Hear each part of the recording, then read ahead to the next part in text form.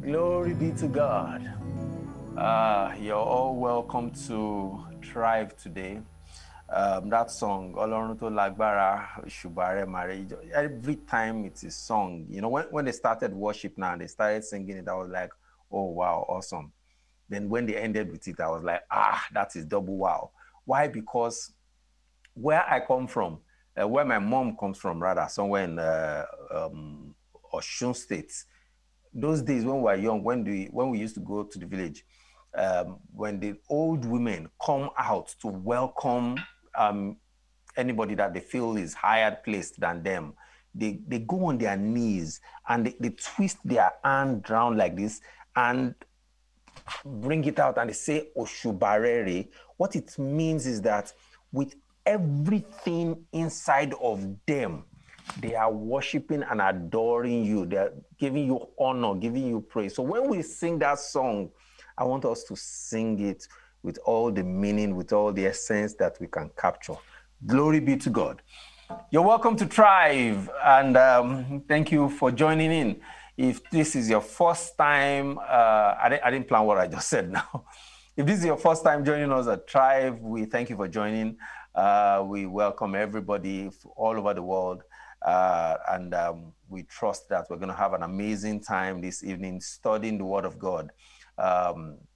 For some weeks now, we've been studying the book of James, and it's been very expository. And we continue today, all right? We continue today from where we left it, all right? So last week, we studied James chapter 4, beginning from verse 1 to 7. And this laid emphasis on the Jewish Christians in the early church and the battles that they were struggling with them. There was a lot of conflict, and that was essentially what was captured. James saw that the conflicts in the church at that time appeared in what we will today call like a clear and present danger. You know, when they say something is a clear and present danger, it's something not to be ignored. It's something to take as priority. It's like a plague, like COVID, ravaging the whole world. Anybody that just ignores it is ignoring it to his peril. Clear and present danger it could be tantamount to a terrorist group attacking a state, attacking a country, or attacking a community. You don't take those kind of things for granted. And the same way, there was conflict in the church at that time, and James came out confronting it. He said clearly, he says, what is causing the quarrels? That was verse 1 last year. He said, last week? He said, what is causing the quarrels and fights among you? Don't they come from the evil desires at war within you? James saw the need to address the presence of conflicts as important, and he did. Confronting conflicts is usually something that as Christians, we try to avoid. You know, all that was talked about last week from verse 1 to 7, if I was to summarize it, I would say we looked at the source of conflicts and the consequences of conflict. We established that the source of the conflicts, even based on the scripture that I just read now, we established that the source is usually from within us. Verse 2 says, you want what you don't have, so you scheme and kill to get it. You are jealous of what others have, but you can't get it. So you fight and wage war to take it away from them. Yet you don't have what you want because you don't ask God for it. So the conflict starts from within us, and ends up manifesting on the outside. That was established last week. We also established the fact that there are consequences to these conflicts, and they are manifesting all around us today. We see wars, we see tribal divisions, we see even in homes, marriages, you see competition between husband and wife, between children, between siblings, you see competition between children in the same household, competing for laurels in school, competing for favor from mommy and daddy, and on like that. The consequences of all these conflicts are manifesting around us. Selfishness, lust. Because how do you explain why someone that is not married is trying to be in a relationship with someone that is married? It's simple. One thing, they have what you don't have, and you want to get it. It all starts with us, and the consequences just keeps rolling on and on. That thing that makes us to think about ourselves alone above any other is what we have to deal with. Praise God. The reality is that once we are Christians, we are expected to, it would have been so sweet if as soon as we say we are born again and we give our lives to Christ, this our flesh, which is the host of this lust, this selfishness, these things that causes the conflict. Well, it would have been just so perfect if as soon as we get born again, the flesh just dies, But again, it is not so, and it is as it is right now. We all struggle with different things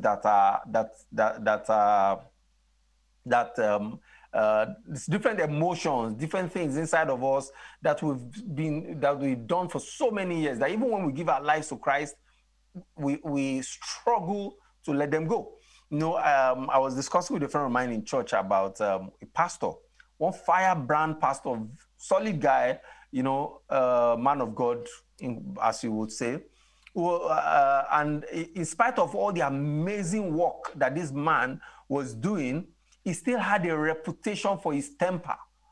People will say things like, that pastor, don't be careful around him. As amazing as he was, as he would pray, God was using him to heal people, to deliver people, but his temper was still all around him. So again, we all have different things that we are struggling with. Some could be excessive eating. It could be as simple as that. Maybe you're just a glutton, and because of that, you are following scriptures that says, occupy till I come. We all have things that we're struggling with. Amen. So James identified this clear and present danger as the lust abiding in our flesh. It declares that all animosities and contentions, wars and fightings proceed from our own lustful desires.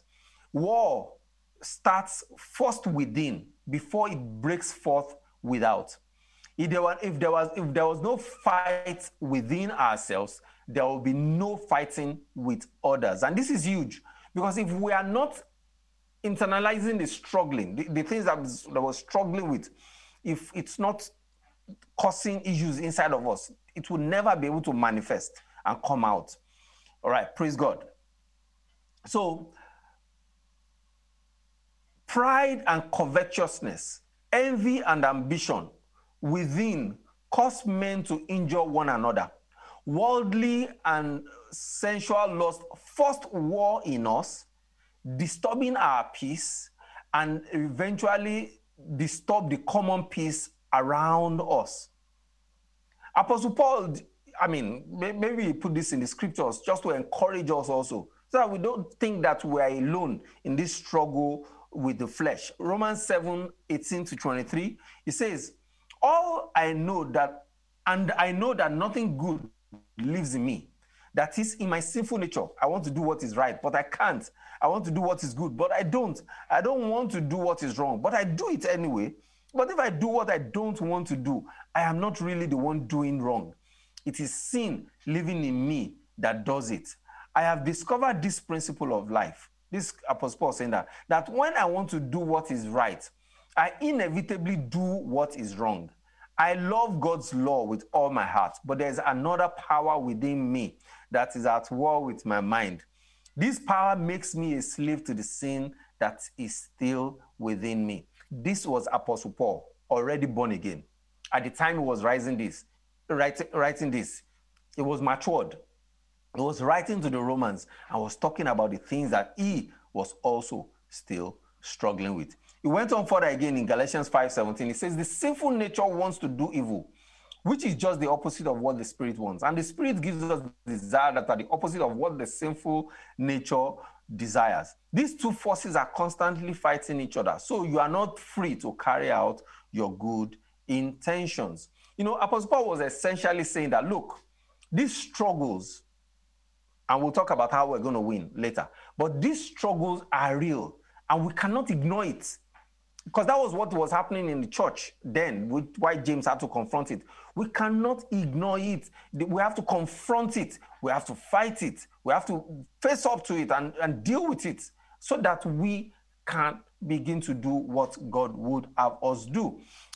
This week I saw a video which in a way just describes what Apostle Paul was talking about here. So let's have the video. Okay, glory be to God. All right. See that poor boy saying, it's my brain, it's not me, it's not my spirit, that it is my brain that is making me to do what he did. And that just depicts the kind of struggles that we all face on a daily basis. I can relate to that boy because when I was much younger, my brain also used to make me to do things that after I've done it, me too, I will question myself, God, what happened now? But praise God, so we move from there. So that was the summary of what happened last week in terms of the source of the conflicts in the church, the consequences of the conflict in the church. And today, I'd like us to maybe look at the cure of the conflicts in the church. James does not share these things all these things we've talked about. Did I say? Yeah, James does not share these things to depress us or to discourage us, but rather to alert us to the battle that we must constantly face. We can never give up or give in. We must fight and win the war that rages within us. Our flesh wars against the spirit. If the believer is to win this fight, he must turn from selfish pride to godly humility, from judgment to justice, from boasting to belief. In other words, each of us wars within ourselves. We war with each other. We are at war with God. How does the warfare look?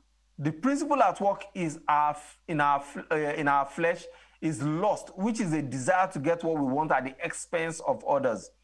The principle at work in our spirit is love, which is a desire to meet the needs of others at the expense of ourselves. That is huge. Because when we're struggling, what we're really struggling with is a choice. Should I do my will or do the will of the Spirit of God that is inside of me? No? So we need to understand that the principle at work in our flesh is lust, which is a desire to get what we want at the expense of others.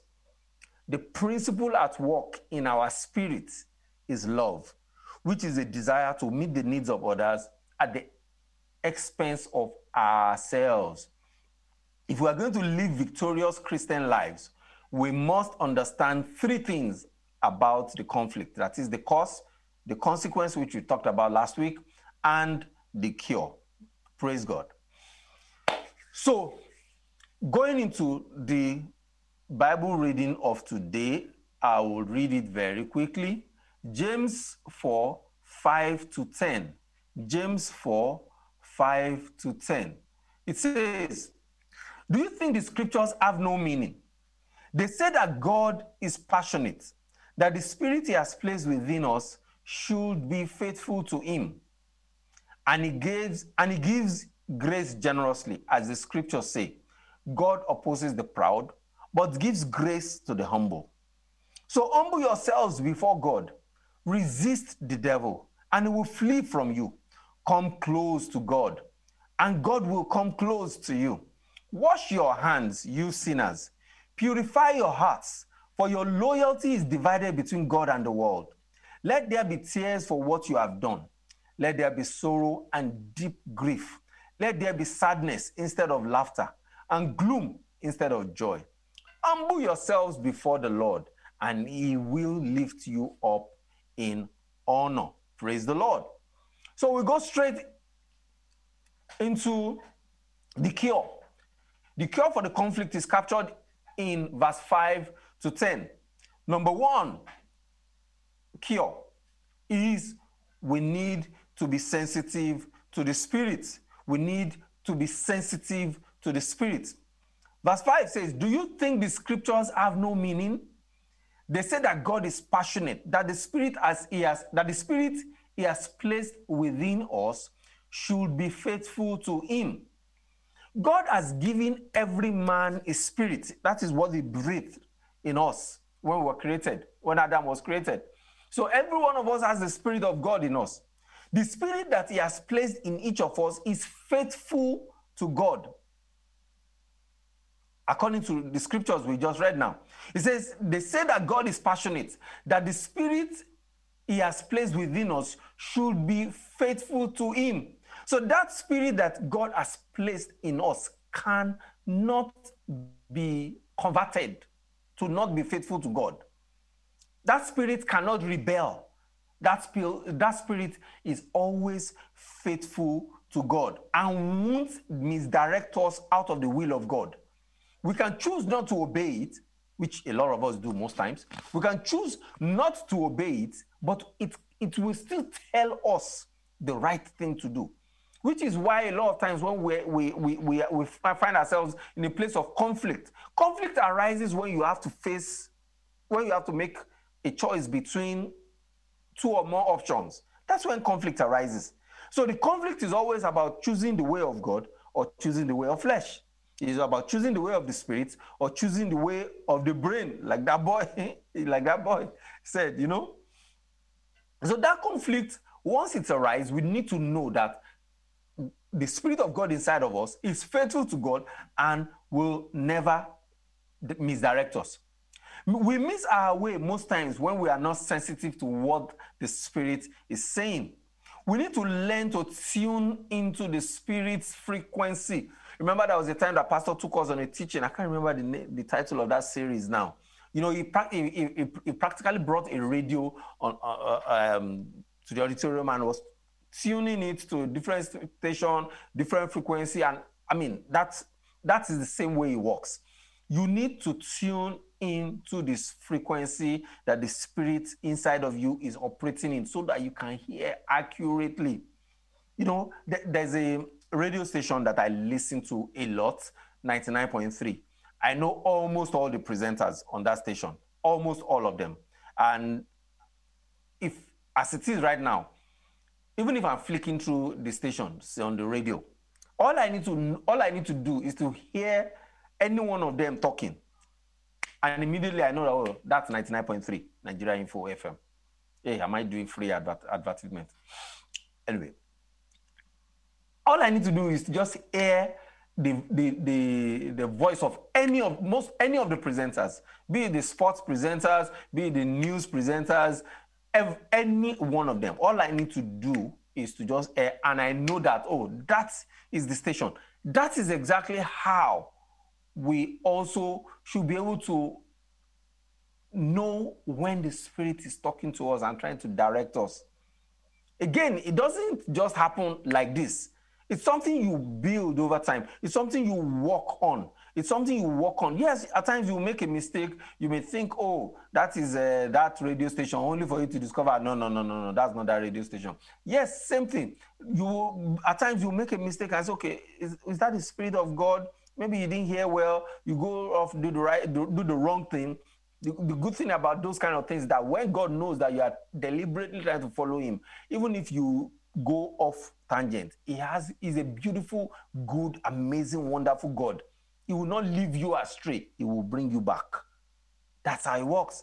So you need to practice. You need to fine-tune your hair. You become more and more sensitive to the Spirit until you get perfectly alert. When you are in tune with the heart of God by the leading of the Spirit, you will begin to see conflicts melt away. The things that would have caused conflict will simply be melting away. The earlier you start practicing to tune in, the faster you get in tune. Now, when we're talking about hearing the Spirit, in God's Favorite House, like I said, there's been a teaching on that. You can go online, search for it, or maybe you'll contact church office. We'll be able to get you the topic, and or even right now online. You can reach out to any of the online pastors. They'll be able to give you the information about the topic. But again, beyond that, even in God's Favorite House, if you are struggling with hearing God, if you are struggling with knowing what the mind of God is concerning you, if you are struggling with being sensitive to the Spirit, we have NCR for you. One of the classes in NCR, one of the teachings in NCR is called Hearing from God. It's about 30, 45 minutes teaching. And I can guarantee you that once you go through that class, your ear will open. You will begin to hear as your heart will hear. So if you haven't attended NCR, this Sunday is a perfect time to join in and begin to get more sensitive to the Spirit of God. Glory be to God. Glory be to God. Hallelujah. You know, when you like we said, when you get aligned with the Spirit of God, conflicts just begin to melt away. Conflicts just begin to melt away. Hallelujah. Number 2, the second cure. Number 2 is that you need to humble yourself before God. Humble yourself before God. Verse 6, 7, and 10. It says, and he gives grace generously. As the scriptures say, God opposes the proud, but gives grace to the humble.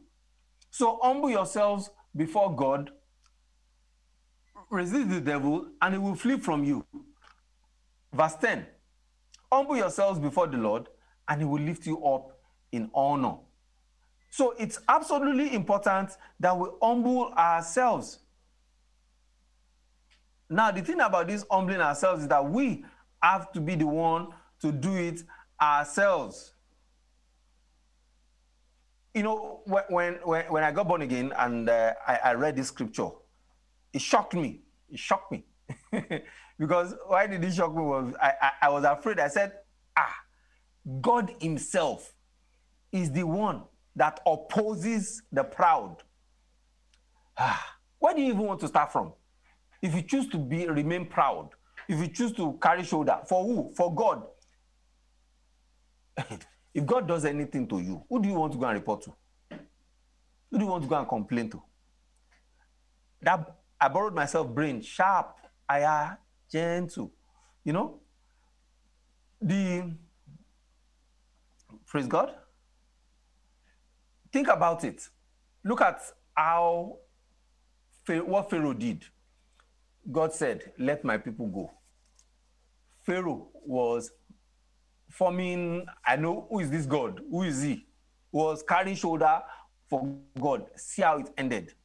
Now compare Pharaoh's response to letting the children of Israel go. Compare it to King Abimelech in Genesis 20, 1 to 16. Let me see if I can quickly read it there. Yeah, Genesis 20, 1 to 1. I won't read everything, but I'll just read it and I'll talk about it as we go.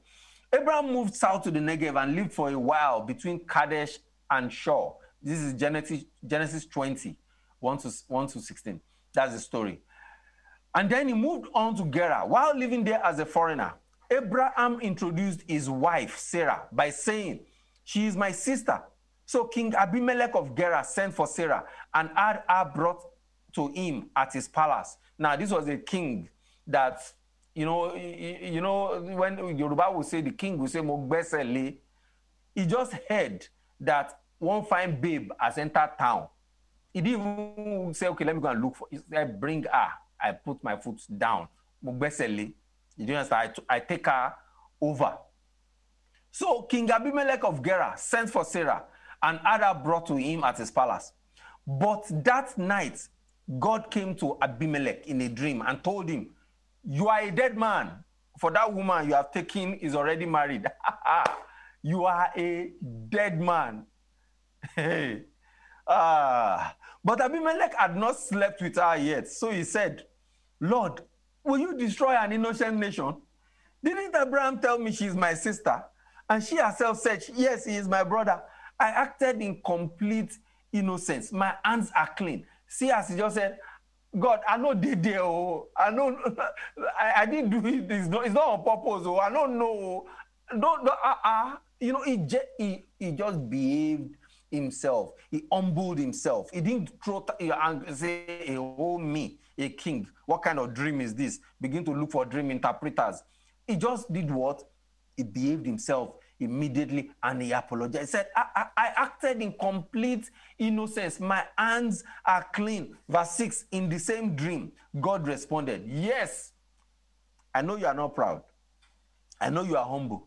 I know you are innocent. That's why I kept you from sinning against me and why I did not let you touch her. Think about it. The king heard that there was a fine babe in town.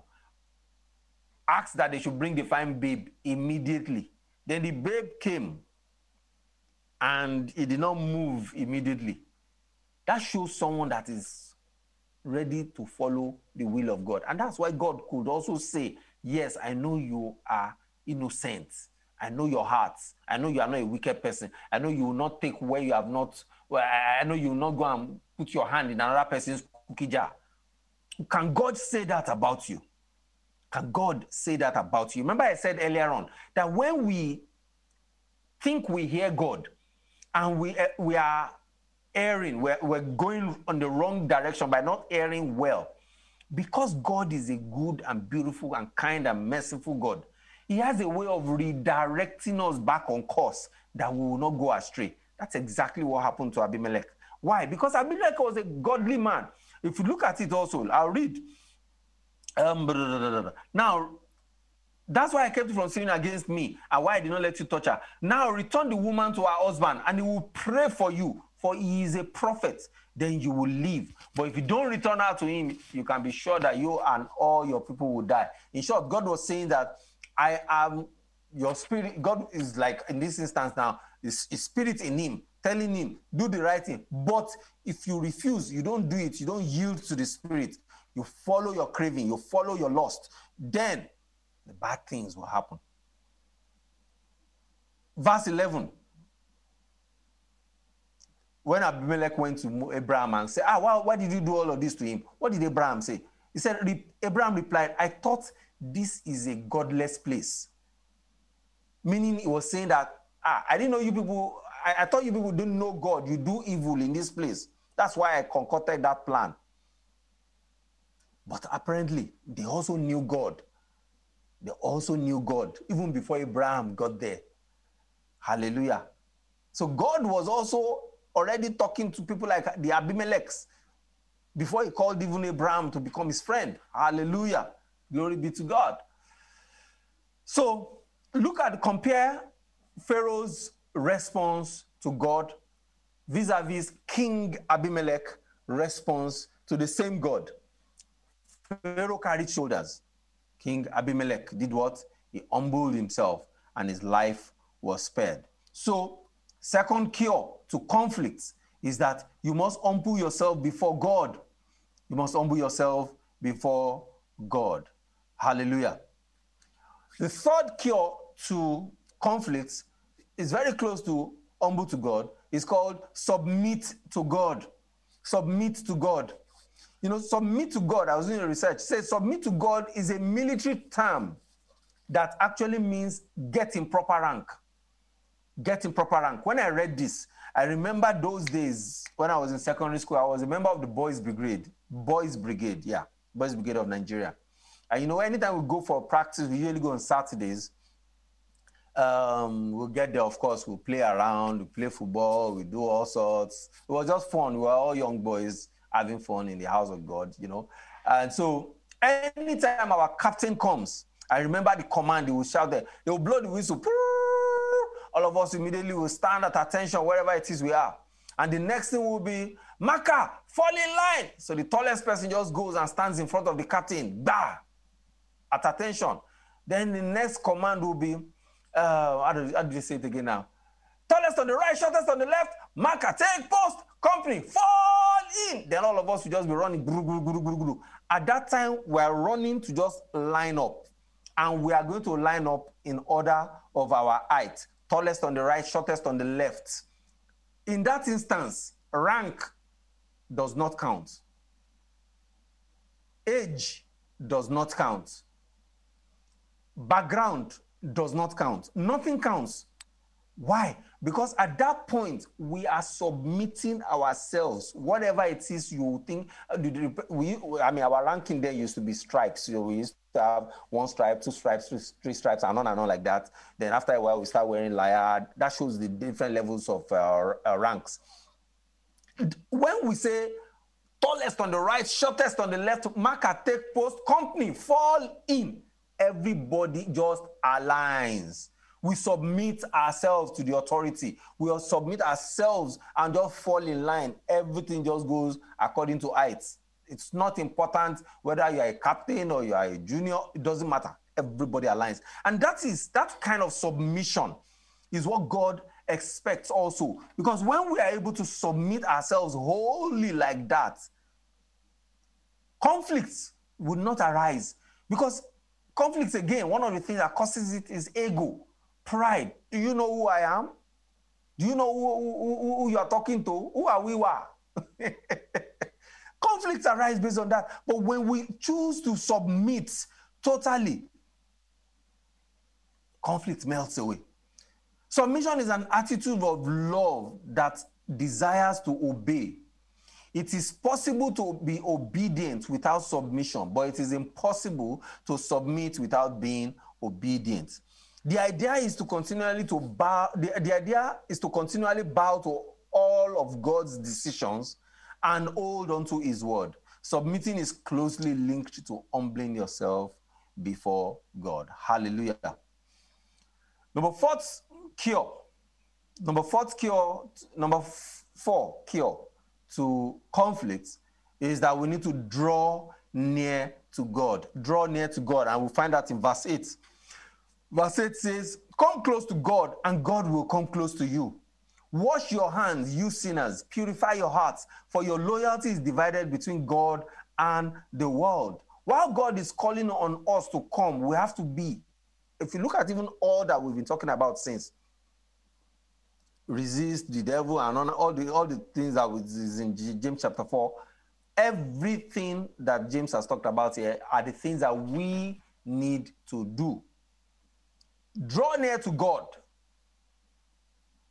The scripture says, come close to God and God will come close to you. You need to take the first step, albeit tiny step.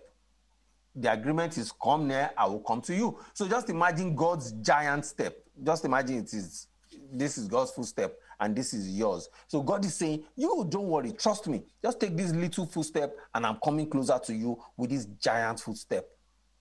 Take that first step. Draw near to him. When you draw near to him, what begins to happen is that you begin to see things the way God sees things. The things that are important to God begins to become important to you. When you draw near to him, you begin to see how all the things that represent a conflict around you, you just look around, you won't see them again. You know, I remember a couple of years ago, I think it was about, I'm presently in the prayer department in God's Favorite House. And I remember like a couple of years ago, I was going through a phase in my life and things were really tough in different directions. You know, it was just like as if I offend everybody or I offend God. I don't know, you know. So on my own, I just decided, I didn't even speak to pastor. On my own, I just walked into one of the prayer vigils. You know, in God's Favorite House, we have a daily prayer vigil, you know, and it goes on every day in church. Every day we're praying, we have a vigil and we're praying and we're praying and we're praying. So I just walked into the prayer vigil and I joined them. When I was coming, my mindset was, okay, when we pray, we'll have opportunity to drop prayer points. Then all of us will begin to, you know, scalabush and pray until God answers all the prayers. But I was shocked. I got in there. There was never room for our own, as in the people in the praying, there was never room for our own prayer points. All we were praying for was, we're praying for the church. We're praying for you. Yes, you that you are looking at me. Yes, we will call you. We'll pray for you. We pray God to bless you. God to help your business. God to help your marriage. We pray God to lift up your children. God to heal you. We just used to pray and pray and pray for the church. We never remember to pray for ourselves. But all of a sudden, I just looked around myself a couple of years after.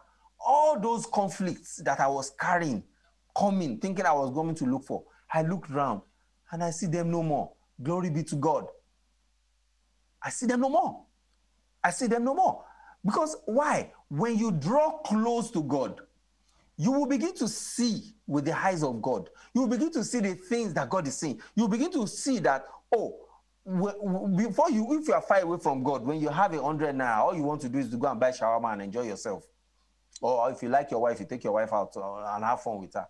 But now when you begin to see as God is seeing, you realize that when God brings money or brings a blessing into your life, it's not always just about you alone. You begin to see that there's more that you can do. There's more lives that you can impact. There are school fees to pay. There's, I mean, the Rafa that we're talking about. There are people that need to get health insurance. There are hospital bills to be paid. There are accommodations to be built for the homeless. Plenty of things you need to do, but you will not see this. You will not understand this burden. You will not be able to relate to all these things until you draw close to God. But guess what? God won't yank you here. No, He's waiting for you to take that first step. How be it a small first step? No matter how small, how tiny, just take that first step. So I want to encourage anybody, all of you that are out there also. Maybe you want to join and do the same thing I did. There's room. Come and join us in prayer. We're praying. Even today, we'll still be praying. So feel free. Join us. Feel free. Come. And if your calling or what you want to do for God in the house of God, maybe it's not prayer. It's fine. Come on Sunday. Go to the welcome desk and or to the resource center and put down your name. Say you just want to join the workforce. There's room for you. Please feel free to come in. If you are online and you have a question, please send in your questions into any of the platforms. When we get to question and answer, when Pastor comes online, we'll take all the questions. So if you're there, just type out the questions right now and put it on there. Okay, finally, the fifth cure for conflicts, the fifth cure for conflicts is that you have to resist the devil and repent from sin. Resist the devil and repent from sin. That you read that here is in verse 7. He says, so humble yourselves before God. Resist the devil and he will flee from you. Come close to God and God will come close to you. Wash your hands, you sinners. Purify your hearts, for your loyalty is divided between God and the world. When the scripture says we should resist the devil, it is telling us a few facts. Number one, the devil is real. So anybody that's telling you, no, the devil is just a figment of your imagination. Foul. The devil is real. That's why he's saying resist the devil. So number one, understand that the devil is real. Scripture says resist the devil. That also means that the devil is going to come to entice you. Whether you like it or not, he will throw you a bait. Jesus, only Jesus, the devil came to entice him. Take him up on the mount, at the top of the temple. Show him the whole world. Say, I'll give you. If the devil can do that to Jesus, who are you? If the devil can do that to the Son of God, the devil did not think, he didn't make a mistake. It's not like he didn't know who Jesus was, but he still wanted to try it. So who do you think you are that the devil will not attempt to entice you? So, number one, you need to know, if the Bible says resist the devil, you need to know that it means the devil is real. Two, it means the devil will come to entice you. 3, it means you have to resist the devil, which is very clear. You have to be the one to resist the devil. Then number 4, you have been given the power to resist the devil. The scriptures will not say resist the devil when they know that you don't have the power to resist it. So you have been given the power to resist the devil. And when you resist the devil, don't go and snooze. Why? Go back to the beginning, because the devil is relentless. He goes around like a roaring lion, looking for whom to devour. This devil will eventually be destroyed in the lake of fire in hell. But right now, there's no amount of prayer we can pray that will kill the devil. No. So don't think you've won one battle, the devil is dead. No, he's coming back. So when you understand that the devil is real, when you know that the devil has come to entice you, you know that you have to resist the devil, you know that you now have the power to resist the devil, and you begin to resist the devil, go back again to part 1. The devil is real. He's out there, and you resist it.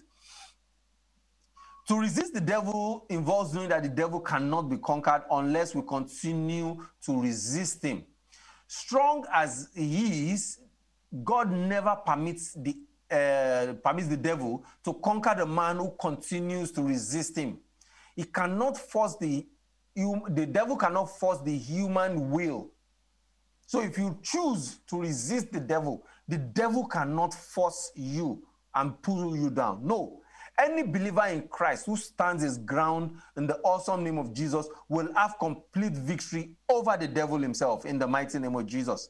The devil and all his demons must flee from that name Jesus and from the conquering blood of the Lamb. Repentance is pulling away from the sinful things that you used to do in the past and showing genuine remorse for them. You know, I've seen some people born again, new Christians, you know, and they, for example, want to talk about when they were not saved. And you see them saying, that time when I was in the world, I had 5 girlfriends at the same time, and I was so perfect at it that nobody knew, you know, and they will be saying it in such an appealing and attractive way that the people that are not saved may even be saying, oh, so this thing is possible. Okay, let me go and do this battle in the world now before time comes. No. You can talk about where you used to be, but you shouldn't be revealing it as if it was a sweet thing that you on your own chose to give up for Christ. No. It is a sin. It is sin. Genuine repentance would mean that when you remember those things, you will be sad. You will be upset with yourself, like, how did I find myself in this kind of place? Why did I do these things? You should be sad. And that's why it says here that let there be sorrow and deep grief. Let there be sadness instead of laughter. So when you are remembering those things that you did in the past before Jesus saved you, let there be sadness instead of laughter. Let there be gloom instead of joy. You shouldn't be saying it with joy, as if, man, I enjoyed that time. You people that have not gone through that place. You missed, me, I don't chop that one pass, I don't move. No, we shouldn't say like that. We should say it as if it is something we regret. And it should be something that we regret. Because that time that we were in the world, yes, we didn't know then, but we were actually grieving God at that time. Glory be to God. Okay, at this point, I think we'll bring in Pastor. Pastor is online. So at this point, I think I'm done with my teaching. If you have any question, please feel free to bring the question on board. All right. Good evening, sir. Good evening, Pastor Kule. How are you doing today, sir? I'm good. Well done. Well done. God bless you. Thank you. Amen, sir. Amen. Okay. So I'm supposed to throw you a question, but I have a question, and I think I know the answer, but I'll still ask anyway. That's fine, right? Very fine. All right. So it's just something that I just think about, and I think someone had asked me some time ago. But of course, when God created the world and he created Adam and Eve, they were perfect, sinless, flawless. And that's why he could just engage with them and everything. Then, of course, sin entered, then they became impure.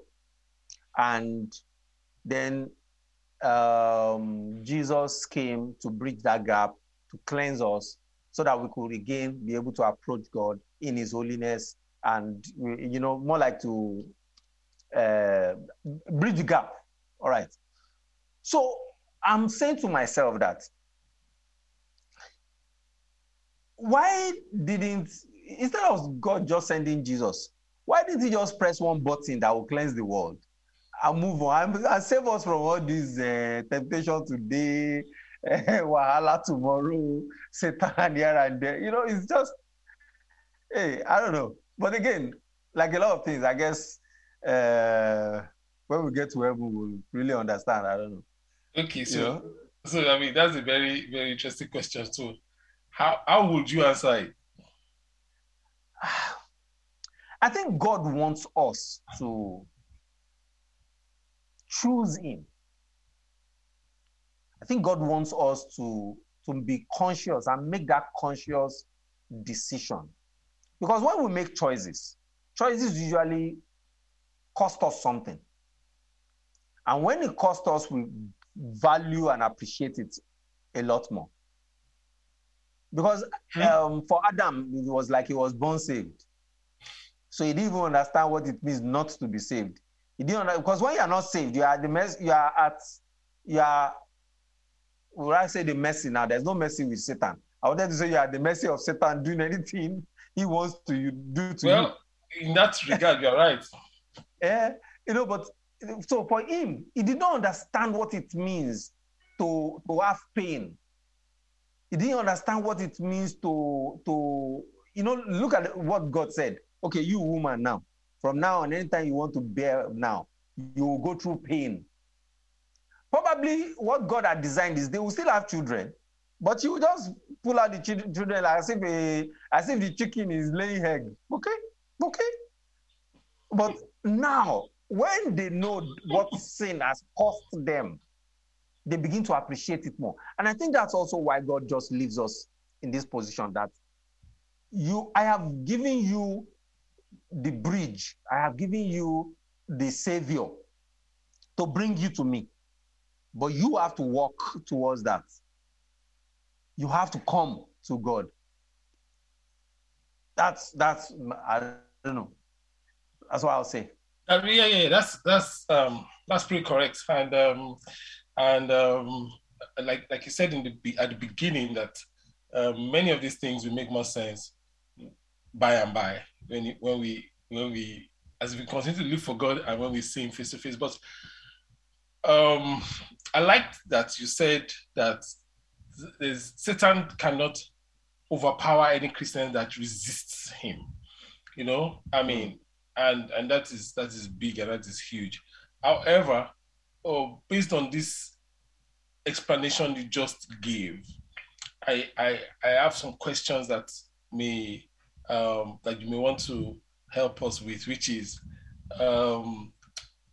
okay, God said, in pain would you give birth, right? God said, in pain would you give birth. And God said some other things,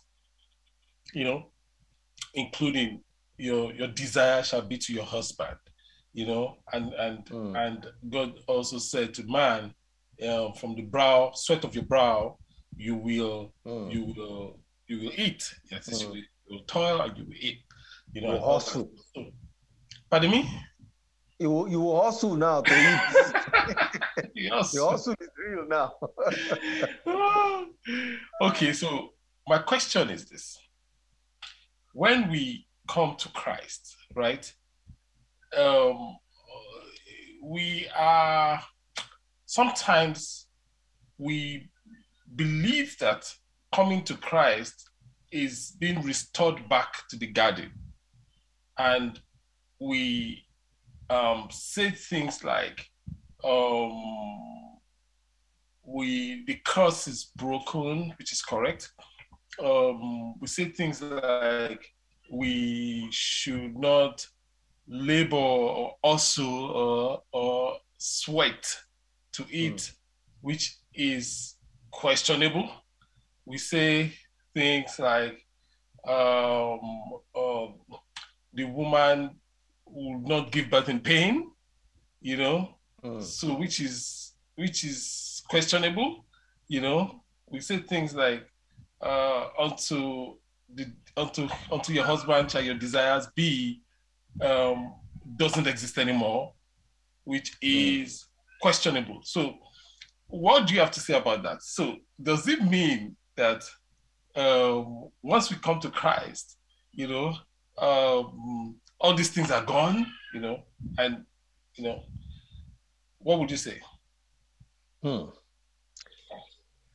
deep. But my first initial response would be that Eden was a model of heaven. More like that. Eden was a model of a heavenly model of heaven. Yeah. And when they missed it, that chapter was closed. Now, the relationship with God is what Jesus came to restore. And if you can find that relationship, you can still be able to tap into what is going on in heaven without necessarily just walking fully into it. You will still be able to experience it, like Wama Jilo, Wama Tongo, in preparation for when you get there fully. Yeah. So yeah. Okay, go on. I'm liking what you're saying. I finished technically. So it's just for me. It's more like the way I would say it is that the Eden was supposed to let us know physically here what is possible when we get to that other side. We missed it, but at least thank God we have records of it. So we have it now as something to look forward to. Okay. That man has also experienced here on earth, where you don't have to toil to get food. You don't have to toil to get a wife. God will just say, it's not good for this boy to be alone. And you're all right. And that is not going to be something that you would even be longing for another person's own. It's just going to be perfect. This one is your own and is your space. Just like that. Everything will just be in order if it's food, his clothes, whatever. So there's a possibility of that. So when Jesus came and bridged the gap of the broken connection between God and man, he restored the connection between God and man perfectly and now gave us access to be able to now experience that place. But again, going back to cost, so you now have to pay the price of experiencing that heaven. Okay, so I like what you said. Can you please interpret Jilo and Basibe, so that for those that don't speak Yoruba, can you help us with those two? Basibe, like take and enjoy it. Just take that one like I wanted to say Jara again. I will have to explain Jara. Take a bit of it. Just enjoy a bit of it. So that's what the Basibe ethics means. Then Jilo means experience it. It's almost the same thing. It means the same thing. Experience it. Sorry, I forgot I was talking to the international crowd. Yes, you are. Yeah. Now, so what I hear you say is that, like that song says, "Oh, what a foretaste of glory divine." Glory divine, absolutely. Blessed assurance, Jesus is mine. So we as long as we are on this side of eternity, we can only have a foretaste. A foretaste is what it is, a foretaste. So Adam was never sick. We can walk in divine health. But if you overstress yourself, headache will come in, and if you expose yourself to mosquito unnecessarily, and if you're not responsible, you can actually fall sick. Was there mosquito in Garden of Eden? I'm sure there is. I'm sure they were, but they were. Maybe they didn't carry. They were not carrying the malaria parasite then. Yeah, well, even if they were, but I'm sure that because of the glory of God, because of the glory of God, you see, Adam and Eve were clothed in God's glory. They didn't need physical apparel. So today, their physical apparels that repel mosquitoes. They are mosquitoes treated clothes for children. They are mosquito nets that mosquitoes cannot penetrate. So that glory that God has over them shielded them from all those things, and made every other thing in that place honor them and bow to them because of the God in them. Which was why the first thing is they saw that they were naked. They were like, what's going on? But technically they've been naked all through, So thank you very much. That's amazing, that's amazing. So, but just a quick note for the Christian that says that he doesn't want to sweat, he doesn't want to work hard or sweat, or because that is the sign of the curse. And so he would rather sit at home and play Nintendo, so that, or or the women rights movement that will say, power to the woman, our desire cannot be to our husband because we are, blood-bought, sanctified, So what would Pastor K say to them?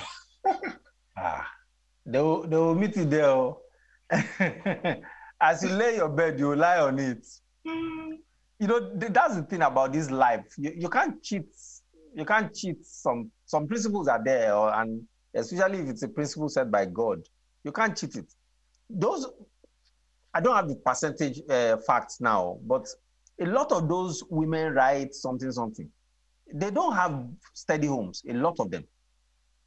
Because they can't bring themselves low to staying under cover of a man. They don't even believe that there should be anything like cover. What's the cover for? For what now? I can cover myself. So a lot of they struggle in those areas. The guy also that says, I'm a Christian, why should I toil? Why should I labor? He didn't read his Bible well. Because if he does, he will also know that the same scripture says that the man that does not work should not eat. So he should go on perpetual fast. So they will meet it there. Again, all those kind of people, the truth is that it's just a matter of time. Time will tell.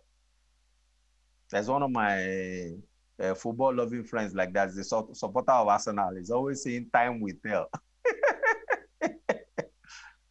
So it's a matter of time. That's the new motto of. Are you trying to say that's the new motto of Arsenal? Is that what you're trying to say? I didn't say anything. Before the Arsenal fans start throwing bottles at us here now. Anyway, so it's a matter of time will tell. If you want to go against the principles that have been laid out in scriptures by God to make life to function, just wait. Time will tell. A lot of those kind of people, you can't even convince them out of their logic. You just have to leave them to learn and love them out of their shenanigans. Okay. Thank you for the answer. Yes. I don't know. Is there any question online? I'm not sure. There's any question online. Okay. So, do you have anything else to say, sir? Or should we go ahead and take our offerings? Yes, please. Go ahead. All right. Thank you very much. Thank you again, Pastor K. Well done. Amazing session. And God bless you. In Jesus' name. Amen. The Lord Amen. bless you and keep you. The Amen. Lord make his face shine upon you and be gracious unto you. Amen. The Lord lift up his countenance upon you and give you. Amen. And so it is and shall be. In Jesus' mighty name, we have prayed. Amen. Amen. Okay, Amen. so God's Favorite House, it is a year of lifting, and we are lifted all the way on eagle's wings. Amen. Awesome. Amen. God bless you too, sir. Thank you for listening to this. I want to encourage you to share this resource with your family and friends. God bless you. Oh.